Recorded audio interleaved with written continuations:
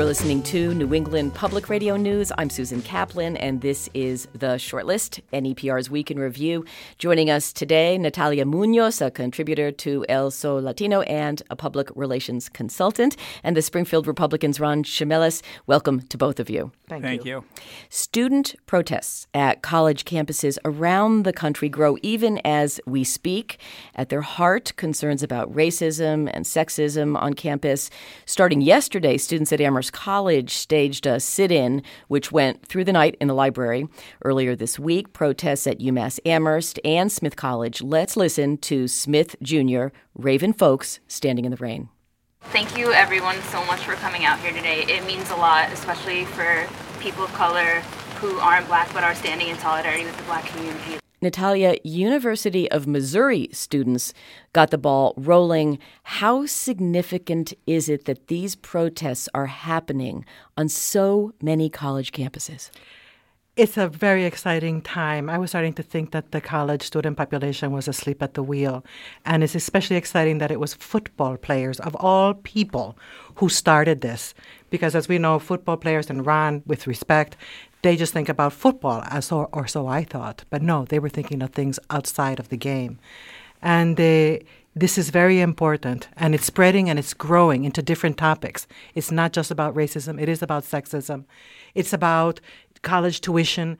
And I wonder if Bernie Sanders has influenced this in some way also when he made the call for free college tuition. The University of Missouri's football team actually didn't start the protest, but they had a serious impact once they joined it. What do you think about student athletes commanding a different level of attention from administrators? In fact, in this case, already the president and the chancellor at the University of Missouri have resigned. Well, before we assign nobility to this entire situation, we should keep in mind that this protest was going on. Nobody paid attention until the athletes got involved, and people paid attention because they bring in millions of dollars to the university. So it wasn't as if people woke up and said, gee, these people are speaking the truth. They didn't want to lose the money. Nonetheless, there was a result that came out of this, and I think athletes have been underrated in terms of what they care about and how much they care. I think this is a good thing. I think they should be heard. I would rather they not be heard at the point of a gun, which is what this was all about in terms of the money and the president. I'd rather they be heard on a continuing basis and respected and be student athletes. Do you expect that these student athletes at other schools across the country now are going to get more involved because of what happened? I think they'll be emboldened to do that. I think a precedent has been set. I think there was a show of strength in numbers. 58 of the 84 players at Missouri are African American, and most of them were in on this. So around the country, I think other people will look at this and say, we can do this too.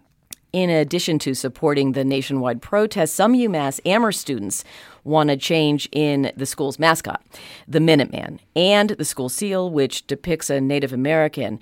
Amherst College students today are demanding their mascot, Lord Jeff, named after Lord Jeffrey Amherst, who protesters point out wanted to send blankets with smallpox to Native Americans.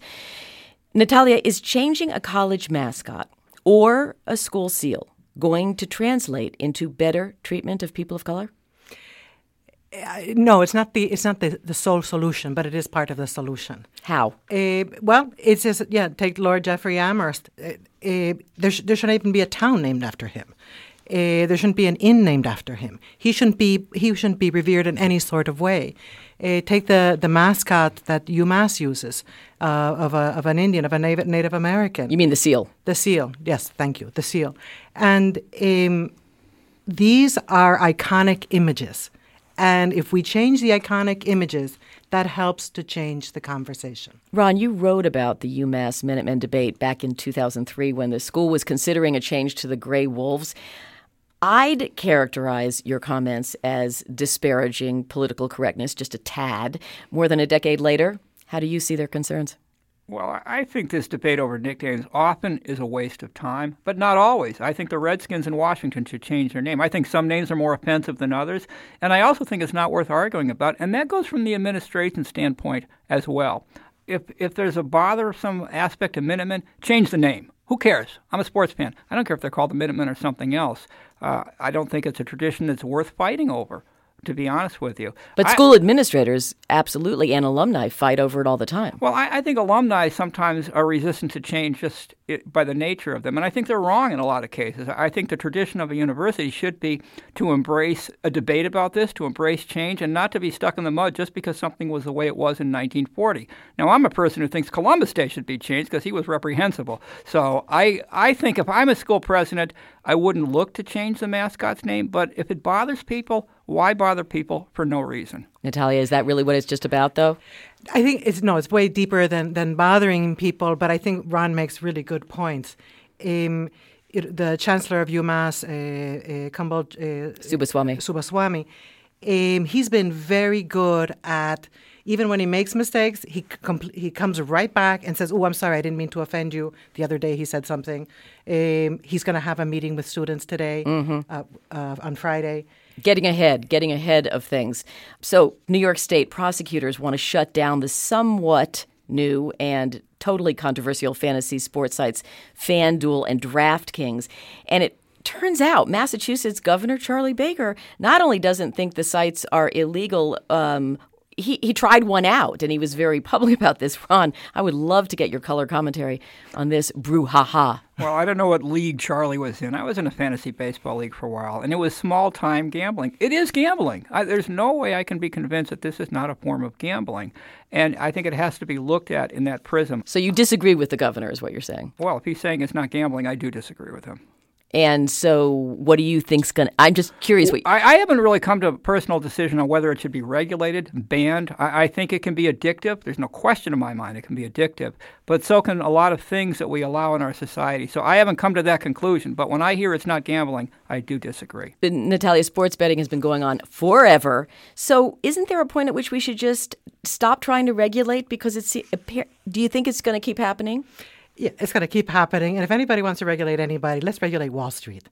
There's gambling. That's high-stake, worldwide gambling that has real effects on people's lives, on their health, on their quality of life. Have you ever done a March Madness pool? No. Get out. No. Wow. No. Okay, everybody, we are done. Natalia, she hasn't asked me. I'm not asking you. I'm not saying anything myself. Natalia Munoz, a contributor to El Sol Latino, and Springfield Republican's Ron Shamilis. Thanks to both of you. And thank you, our listeners, for tuning in to The Shortlist, NEPR's Week in Review. I'm Susan Kaplan. This is New England Public Radio.